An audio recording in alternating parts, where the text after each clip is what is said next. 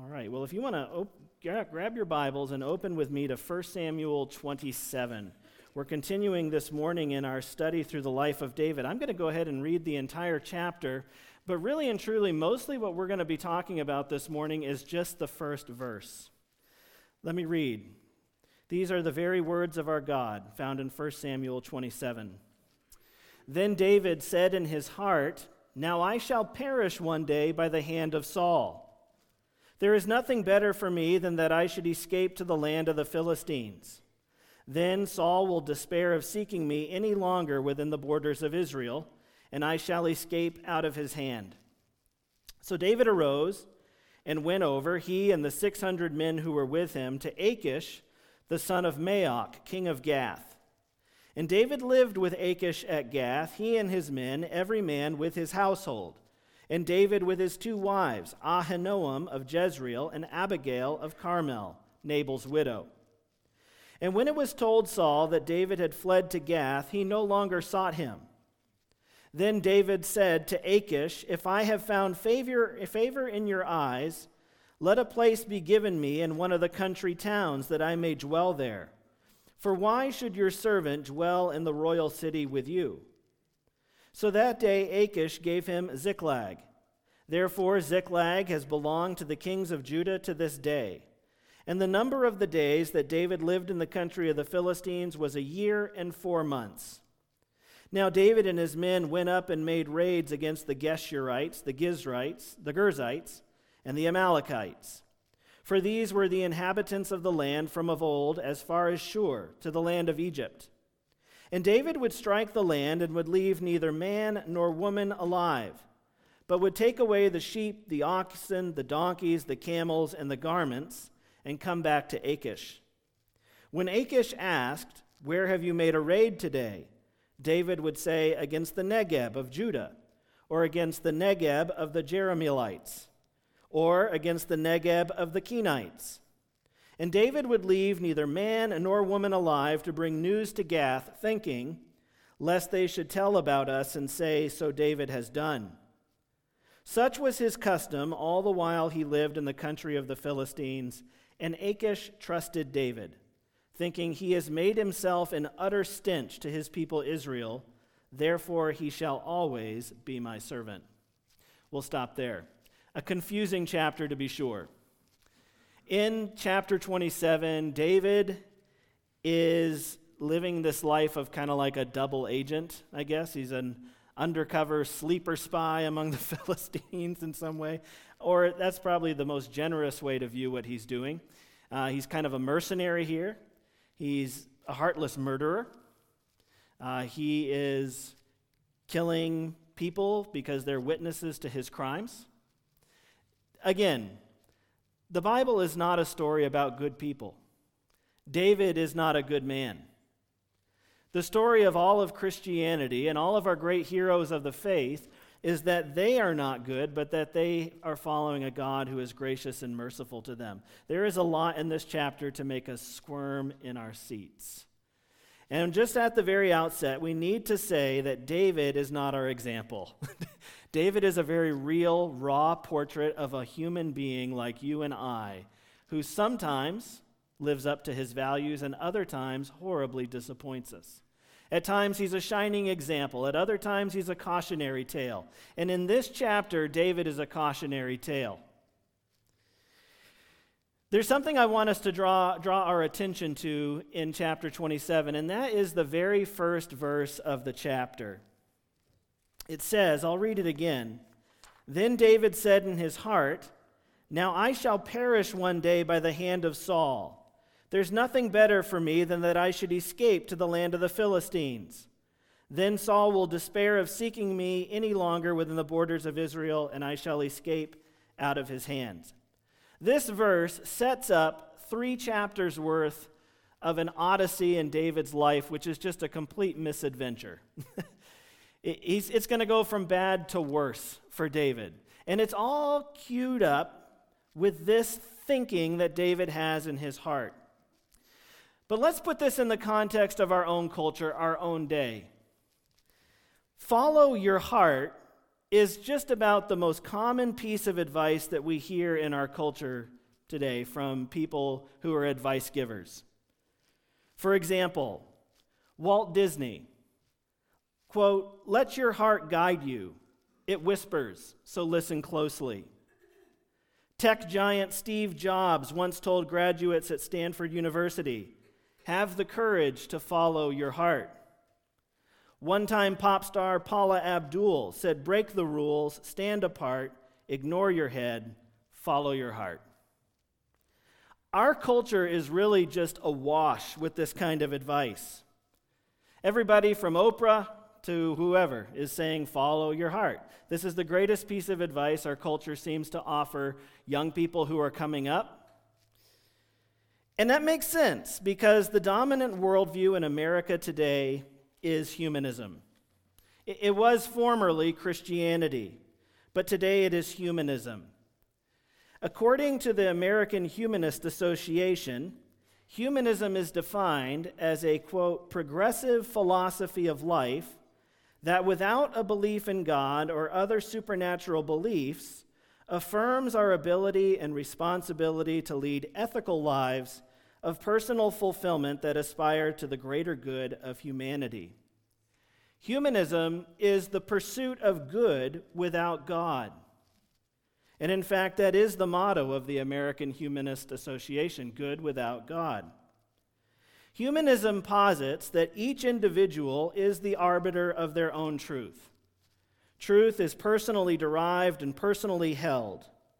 And this is really one of the most fundamental differences between what it looks like to hold a Christian worldview and a humanist worldview.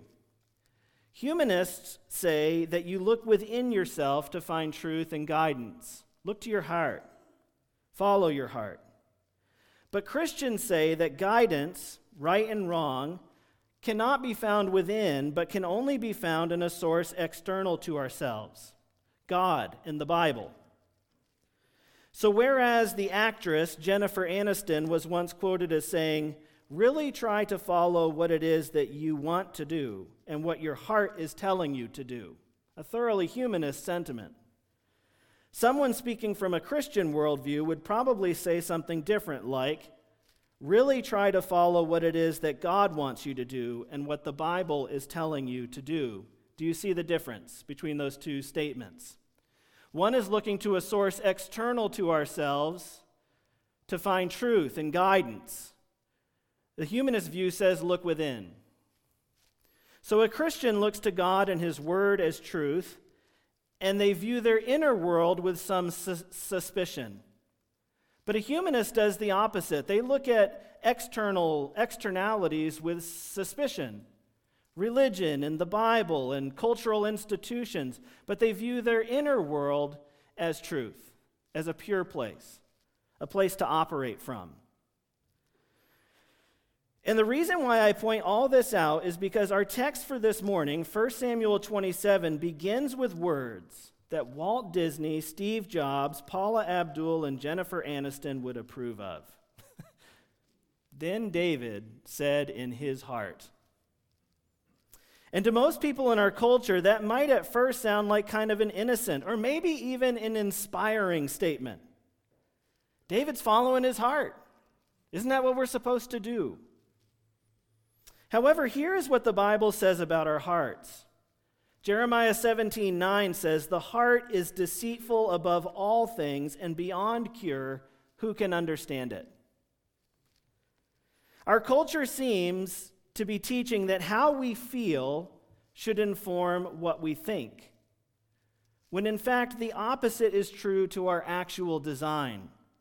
What we think affects how we feel. This is patently obvious if you think about it. For example, how many of you have ever seen the horror film Jaws? Show of hands. Most of us. We're Americans. We've seen Jaws. You know the sound, doo-doo, doo-doo, doo-doo, doo-doo, doo-doo, right? Okay. This is just a thought activity. You can be 1,000 miles away from the ocean in a secure bunker, surrounded by armed guards, and your grandmother and golden retriever puppies. You could be in the safest, securest, most sunshiny place. But then you turn on the TV and you start watching Jaws. You know that opening scene where the girl swims out into the ocean at night? And we see from underneath the water her form silhouetted against the moonlit sky, and she's swimming on top of the vast inky black containing whatever kind of monsters are down there. And then comes that sound, doo-doo, doo-doo, doo-doo, doo-doo. In that moment, your heart is gripped with fear. Why? You're in a bunker 1,000 miles from the ocean with golden retriever puppies and your grandmother. It's okay. I'll tell you why you feel fear. Because you've put those thoughts, those images into your mind, and now they've settled down and found expression in your heart. Your heart follows your mind like a dog on a leash. It's true. Your heart is just following your mind's lead. And in that scenario, we don't have to ask which is true. Are your feelings shaping your thoughts? Or are your thoughts shaping how you feel in your heart? Well, it's the latter, obviously, even though it's just a movie. And your surroundings are safe and comfortable. Your heart follows those images you've put in your mind. Truth cannot be determined by feelings. God has so engineered us that our emotions respond to what we are thinking and holding to be true in our minds. And one of the greatest teachers of this truth in the Bible, ironically, is David. David himself in the Psalms often makes this argument. In fact, more times than we have time to demonstrate this morning. I had a great time in my study this week finding all the examples in the Psalms, and they are myriad. Here's a few examples. Speaking of evildoers who delight in wickedness and who abuse the poor, David says in Psalm 10, he says in his heart, I shall not be moved. Throughout all generations I shall not meet adversity. He says in his heart, God has forgotten. He has hidden his face, he will never see it. Why does the wicked renounce God and say in his heart, you will not call to account? Do you see the argument David is making in Psalm 10? He's saying the fool, the wicked man, has introduced into his mind certain lies that then find expression in a heart of wickedness. Psalm 36, transgression speaks to the wicked deep in his heart. There is no fear of God before his eyes. These are David's own observations about the dangers of consulting a heart for guidance and confirmation that has not been filled with truth. Brothers and sisters, your heart is like a cup. And whether or not it's good to drink from it is purely dependent on what you've poured in. This is a true statement. If I had a cup up here and I offered it to you to drink, you would say, what is that? Right? You wouldn't just blindly take it and glug, glug, glug, glug, glug, right? And that's true of your heart. What have you poured in? What you pour into your heart is what you can withdraw from it. In other Psalms, David also speaks of the heart, of hearts that have been filled with truth. In Psalm 28, for example, he says this, the Lord is my strength and my shield. In him my heart trusts, and I am helped. My heart exults, and with my song I give thanks to him. Or Psalm 27, though an army encamp against me, my heart shall not fear. Though war rise against me, yet I will be confident. Wait for the Lord, be strong, and let your heart take courage. Wait for the Lord. These are David's own words. In 1 Samuel 28, David commits the sin of not waiting for the Lord. In the church, we often talk about various sins, but not waiting is rarely mentioned. Nevertheless, it's a common one, both in the Bible and in our lives personally. And even when a believer grasps God's will correctly, and even when God's promises and plans are understood, the issue of God's timing remains a problem for us. Probably the worst enemy of all of our good resolves is time. I'm willing to bet all of us at one time or another have undertaken a project with great enthusiasm that later just kind of fizzled out. Almost all of us, I'm sure, can think of something we were once pursuing with energy, resolve, conviction, but things just kind of petered out over time. And can this happen in the Christian life too? David shows us that it can. In this fallen world, things tend to corrode over time. Iron rusts, wood rots, fires die down to coals. David has heard and understood God correctly. But over time, his confidence in God's plan to one day make him king, and his belief that God will protect him until that day comes, weakens and corrodes under the assault of fear, doubt, disappointment, and time. God has confirmed these things repeatedly to David, and David, for his part, has understood and believed. But then, time happened. Days turned into weeks, months, years. It's too much. He just kind of falters. And when we pay close attention to what David says to himself in his heart in verse 1, we see that he has filled his mind with error. And his heart has followed like a dog on a leash and will take him into a very dark place. Let's read again these words. This is what David says to himself in his heart. And I ask you, is it true? Now I shall perish one day by the hand of Saul. Is that true? Not according to what God has told him. In 1 Samuel 23, for example, Jonathan spoke truth to him. He said, "Do not fear, for the hand of Saul my father shall not find you. You shall be king over Israel, and I shall be next to you. Saul my father also knows this." This statement that David would die by the hand of Saul was in direct conflict with what God himself has promised and made explicitly clear to David. This is not a true statement. But this is what he is speaking to himself in his heart. He is filling his mind with the image of Jaws, as it were. And his heart is quaking. And it's divorced from reality. God is the ultimate reality. God has spoken and made his position, his plan, his purposes, his promises plain to David. But then he began filling his mind with this false idea. And it is filling his heart. Then he says, "There's nothing better for me than that I should escape to the land of the Philistines." Is that true? No, it's not. That is not true. There's nothing better for me. This is the best I can hope for, is a life of a fugitive, living among a people who are opposed to my own. He acts as though God has not made promises to him of something far better than the life of a fugitive among the enemies of God's people. Do you remember earlier in our study of the life of David, he took his parents to Moab, and he just kind of lingers there for way longer than he should have. Long enough that God sent the prophet Gad to go find him and say, "What are you doing over here? You belong back home in Judah." And Gad told him, "Depart and go into the land of Judah. That's where your calling is. That's where the good thing I have prepared for you is." And here David is just completely disregarding that lesson. He's saying, "There's nothing better for me. There's nothing of a continuing hope here on this side of the border. I'm going to go into the Philistines." And then the lie number 3 that he tells himself is, "I shall escape by doing this." And I think to a certain extent, yes, he will. He will escape the immediacy of the threat of Saul, but he doesn't escape really anything. He's going to replace his fear of Saul with a fear of Achish. And he's going to, because of his fear of Achish, he's going to enter into a double life, where he's murdering innocents to prop up this narrative that he says, I'm raiding my own people.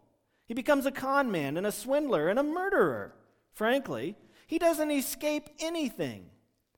He's out of the fire, he's out of the pan and into the fire. And really, arguably, his position now is far worse. 1 Samuel 27 marks the beginning of a very confusing period of David's life. And in it, David will learn that there are no geographic solutions to problems that you carry around with you. There just aren't. David's problem is David. And he can't outrun himself by going among the Philistines. It's not at all uncommon for people to leave jobs, or schools, or churches, or relationships, because things went bad. But when they try to start over in a new setting or with new people, they find that the same problems they experienced in the old context crop up in the new. And that's because the problem all along was not the venue. It wasn't the context. It's them. The problem here is David's lack of faith in what God has said and made plain. No matter how far you go or how fast you run, you cannot put distance between you and yourself. This is a lesson that David is going to have to learn the hard way among the Philistines. And it's going to get dark before it begins to get better. In chapter 28 and 29, things will grow progressively worse and worse for David until he comes to his senses and returns to his calling among God's people. But even here in chapter 27, we find David beginning a very dark period of his life. We've already described that. But here's the thing. David's problems don't go away because he's the problem. One of the ways that we have approached the story of David throughout this sermon series is the realization that this long span of chapters, when Saul is king, but David is supposed to be, in many important ways, it mirrors the days in which we are living, the church age. When Jesus is king, but he is not yet recognized as king by most people. David's days that he's living in are very similar to the days we're living in as Jesus followers today. I'm convinced of that. And I found a lot of meaning in this story because of that realization. There is a ruler of this world, Satan, who sits on the throne to which Jesus is destined. And just like Saul, he is a cruel tyrant, described by Jesus in John 10 as one who steals, kills, and destroys. And the story of David has been helpful to us in learning how to live for our King and honor him in the midst of these difficult, confusing days when another is sitting on the throne to which Jesus is destined. And sometimes, again, David teaches us through his shining example. And at other times, he teaches us through his missteps. And this is one of those times. And the lesson I think we should all walk away with from this scripture, having learned today, is the necessity, the absolute necessity of speaking truth to your hearts. You have to be regularly speaking truth to your hearts. I like to use the analogy, our hearts are like a garden. When Sarah and I lived down in Florida, we had a garden that was year-round. That's the beauty of living where we did. They had a winter garden and a summer garden. In the winter garden, we would grow collard greens, things like that, onions. Here's the thing about having a garden in Florida. We went away once for a week, and when we came back, that place was a jungle. It was amazing. I was working real hard to try and keep the rows clear. I'd go and chop it up, and we'd put leaves down to keep stuff from growing. We went away for a week. We came back. There were vines everywhere. It felt like if you stepped out in the backyard and you closed your eyes, you could hear stuff growing. It was amazing. But your hearts are much the same. Right now, I'm willing to bet, in your hearts are growing the weeds of error. It's just constant. The thing about gardening in Florida is you couldn't go out and hoe once and be like, I did that. You had to do it all the time if you wanted to keep a garden. You had to constantly go out and chop up the spaces between your plants, or stuff would just grow and take over. And it is true with your hearts. And I am shocked at sometimes how often I am lazy about the business of chopping down weeds in my own heart. Maybe you feel the same. I can't speak for you. I don't know your practices and your spiritual disciplines. But God's word is like a hoe. And when you give it access to your heart and mind, it is like this chopping hoe that just goes right to the root of those weeds that are popping up in your heart all the time. How different would chapters 27 through 29 have gone if the opening words of chapter 27 were not, "Then David said in his heart," but rather, "Then David spoke to his heart all that God had done for him." Or, "Then David spoke to his heart all that God had promised him." Or, Then David spoke to his heart all the times God had protected and provided for him in the past. How different would that period of David's life have been if that's how that chapter started? How different would your life be if today, instead of saying to yourself in your heart whatever untruths you have filled your heart with, you were speaking God's word to your heart and letting that shape what you believe to be true? How different would my life be if that was my practice today? Or am I today operating from a heart that I have filled with error? This is a big issue in our society today. Back in 2013, right around there was a 12-year study from 2000 to 2012. It was actually out of Harvard. Harvard did a study, the goal of which was to show the impact that regular pornography viewing had on attitudes towards same-sex marriage. They had identified that males within our society were more resistant to the idea. And what they found over a 12-year study is that males who regularly viewed pornography, their views changed on sexuality. Do you see what happened to their hearts? They filled their minds with error that then settled down and found expression in a heart that accepted sin as a good thing. I remember years ago I got an email from a friend of mine who had moved in with her boyfriend. And she knew that I was a Christian, somebody who believed in the Bible, had sexual mores, that I wouldn't view that favorably. So she sent me an email to broach the subject, and in it she said, "It felt right." Now, I tell you, how does that feel right if you're filling your mind with truth? The mind is like a garden, and as these weeds grow and take over, they find expression in a heart that has moved. The Bible is full of encouragements for us to speak truth to our hearts. Psalm 42 says this, "Why are you cast down, O my soul? And why are you in turmoil within me? Hope in God, for I shall again praise him, my salvation and my God. My soul is cast down within me, therefore I remember you." You see the importance of speaking truth to our hearts in that passage? Or what about Philippians 4? "Finally, brothers, whatever is true, whatever is honorable, whatever is just, whatever is pure, whatever is lovely, whatever is commendable, if there is any excellence, if there is anything worthy of praise, think about these things. What you have learned and received and heard and seen in me, practice these things, and the God of peace will be with you." Thinking about those things results in peace. Romans 8 is a very interesting chapter in the Bible, but in it, Paul does this very interesting thing where he raises questions and then settles them back down in like machine gun fire. Just like boom, boom, boom, boom, boom, boom, boom, boom.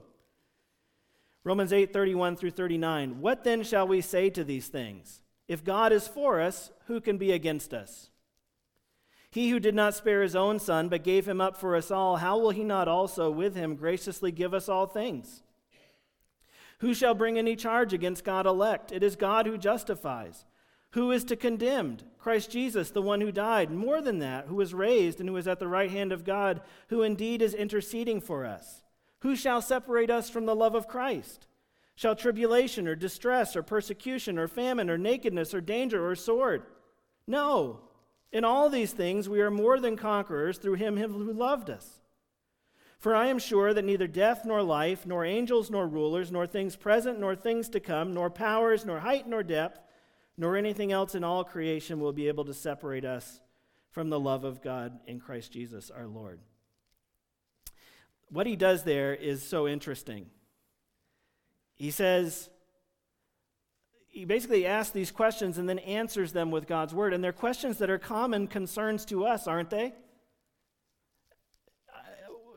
What if I can be cut off from Jesus? Nothing shall separate you. He quotes the Bible there. All these questions he just rattles them off, things that shake our hearts. He answers by speaking truth back to his heart. Emotions follow thought, and so the battleground for our emotions begins in the mind. Romans 12:2 puts it this way, "Do not be conformed to this world, but be transformed by the renewal of your mind, that by testing you may discern what is the will of God, what is good and acceptable and perfect." And I want to conclude this morning's service by telling you some common verses that I use to speak truth to myself. This isn't about me, but just in practice, I have found some verses helpful time and time again. So helpful, I've written them in the front, cover of my Bible. I've written them down in there. So I have regular access to them. The first one is this, Isaiah 41:10. And I wish David could have said this to himself, because his problem really is fear. And Isaiah 41:10 says this, "Fear not, for I am with you. Be not dismayed, for I am your God. I will strengthen you, I will help you, I will uphold you with my righteous right hand." Guys, you don't know how many times I have prayed that verse back to God sitting in that pew before I'm supposed to come up here. God, I just need your help this morning. Big time. And God has said, "Fear not. I'm with you. Don't be dismayed. I'm your God. I'll strengthen you. I'll help you. I'll uphold you with my righteous right hand." There's many times where you have something to go do, some context to stay within, some difficulty. And it is so key to be able to speak this verse to your heart in those times. Because the alternative is, you're going to say things in your heart like David said to himself. Here's another one, 2 Corinthians 9:8. These are great verses, by the way, to commit to memory. I don't know if you guys are memorizers or not. I find a lot of value in memorizing God's word. 2 Corinthians 9:8 says, "And God is able to make all grace abound to you, so that having all sufficiency in all things at all times, you may abound in every good work." In other words, God has called you to something and it's difficult. You're not sure you have what it takes to get it done. And so you can speak back to God. God, you're the God who says you won't call us to something and then not give us what we need to do it. You can, because the temptation is to say, "Man, I'm not up to snuff. I can't get that done. I'm not the right one to go talk to them," or blah, blah, blah, blah, blah, blah, blah, blah, blah. And all of a sudden we're saying things to ourselves in our heart that aren't true. 2 Corinthians 9:8, speak that to your heart. Or this one, Philippians 4:19. "And my God will supply every need of yours according to his riches and glory in Christ Jesus." Believe it. He is a great supplier God. Our hearts may be tempted to doubt his abilities as a shepherd, but when you speak back to God the truth about God in Philippians 4:19, your heart is brought to a place of peace and rest. Or Psalm 103, how many of you have ever just blown it? And you say to yourself in your heart, "There is nothing better for me. I've blown it. God doesn't want me anymore." Well, let Psalm 103 settle down into your hearts. "For as high as the heavens are above the earth, so great is his steadfast love toward those who fear him. As far as the east is from the west, so far does he remove our transgressions from us." Wow. What a powerful thing to speak to your heart. Or 1 John 1:9, "If we confess our sins, he is faithful and just to forgive us our sins and to cleanse us from all unrighteousness." Or Romans 8:1, "There is therefore now no condemnation for those who are in Christ Jesus." So important to speak truth to your hearts. And David shows us the perils of not doing this. I have, as a Christian, I have lived among Christians basically my whole life. I grew up in a Christian home. My dad was a pastor. My grandfather was a pastor. Brothers are pastors. I'm just a Christian product through and through, for better or for worse.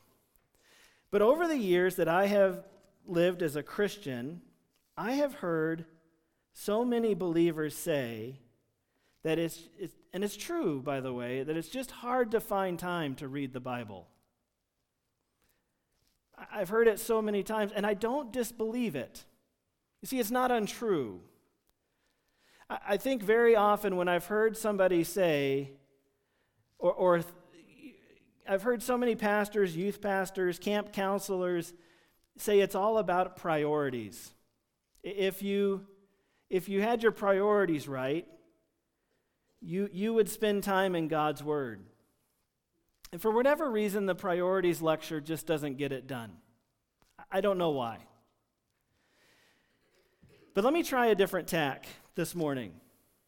If you're somebody who struggles to get into God's Word because you're too stinking busy, or maybe you're just not naturally a reader, you open the Bible and you struggle along and your mind wanders and you have to go back and read the paragraph again, you've never been a reader. All down through school, it's hard. I think we need to learn to speak the language of worship. For example, if you go back to the Bible, do you remember the scene in the treasury when Jesus is there and a wealthy man comes and dumps a bunch of money in, and then is followed by a widow with her 2 mites? And Jesus said, she gave less, but in my economy of value, she gave more. Because he gave out of his abundance and still has plenty left over. She gave everything. Let me put this in front of you. If you're somebody who struggles to find time to read the Bible, have you ever considered you have a more precious offering to bring God than somebody who has vast amounts of time? How blessed would God's heart be that even though you just had 2 mites of time, you spent that time with him in his word? You see, Americans today, we're the wealthiest society on the planet, ever. But in exchange, we have time poverty. We're busy people. Dawn to dusk, no margin. We work hard. We don't take vacations. We don't read our Bibles. There's time poverty. But have you ever thought that in the midst of your time poverty, the 2 mites of time that you give God might be counted as God as more than somebody who gave vast amounts out of their abundance? Or you might be that person I was talking about who struggles with reading. It's just a design issue. You hate reading. Well, forget for a second that today technology allows you to listen to the Bible. You can get in your car and on the drive to work, you can conquer whole chapters of the Bible in a quick drive. But forget that for a second. Remember Zacchaeus? He was a wee little man was he? He wanted to get a good look at Jesus, but he had to overcome the limits of his design to do it. He had to climb a tree. It was harder for him to see Jesus than a tall man. But what a precious offering to bring, that he worked harder at it. That's the stuff of worship. And so you might be somebody who has trouble reading, and I won't say priorities. I would just say, wow, what a precious offering, that even though it's hard for you, you do it. How pleased is God with that? Far more than somebody who just loves reading, who gobbles up every paragraph. That's what they do for a hobby. How far more precious that you struggle with reading, but you express to God, so excellent are you, so full of worth to me that I do this. I want to get a good look at Jesus, and the only way to do it is to climb the finite limits of my own design. I got to climb above. Whatever you have to do, I plead with you to get into God's Word. We will not go far as a fellowship of believers if we are not being shaped by that Word. And in fact, the weeds of error that we speak to ourselves in our hearts will grow and lead us into disastrous places as a people, and you personally, if we do not make this a practice, a spiritual discipline. Because the great enemy of all of our good resolves and convictions and understanding is time. Paul, in his prayer for the church in Colossus, in Colossians 1, 9 through 14, he offers this beautiful prayer. And as part of that prayer, he prays, I pray that God would strengthen you with all power according to his glorious might, that you might have great endurance and patience. This Christian life is something to endure in. It requires patience and waiting. It requires holding on to convictions over time. And David in our text for this morning shows us that even a man of his faith, even a man of his concrete, clear understanding of God's will and purposes, over time, under the relentless barrage of error, faltered, stumbled, spoke untruth to himself in his heart, and strayed into a very dark place. And for the sake of your homes, for the sake of your marriages, for the sake of our mission together as a church, speak truth to your hearts through the Bible. Resolve to do it this week. Get alone with Him. Even if you just have 2 mites of time, do it. Let's pray. Dear Heavenly Father, we thank you for your patience with us. We thank you, Lord, for your grace towards us, your mercy. Father, we thank you that you remember that we are made of dust. I thank you, Lord, as we will see when we return to this story, that even though David strayed, you did not let him wander off to his own destruction. That when David spoke error in his heart, you did not let go of him. He's going to have to go through some tough stuff before he comes back. But Father, you are such a God who remains faithful to us even when we are faithless. And even though David has filled his heart and his mind with untruth, Father, you will pursue him with the truth of your promises and your plans, your good purposes. And Father, today, this morning, we are naked before you. You see our hearts. They are wide open. You see the tangle of weeds that's in there. And Father, I pray that perhaps this morning was a moment of clarity where you cut through the fog and you warned us about that. That we are perhaps drifting into a dark place because we've been speaking things to ourselves in our heart that are not true. Father, as we meet you in the midst of your word this week, as we open the Bible, Father, I pray that you would begin applying the hoe of your truth to the base of those weeds. Help us, Lord, to remain steadfast and disciplined in pursuit of you, giving your word access to our hearts. We may not have much time, and we may struggle to be readers. But Father, I pray that you would receive our efforts this week as an expression of our worship, that you're worth it to us. And Father, meet us powerfully in that time, we pray. In Jesus' name, amen.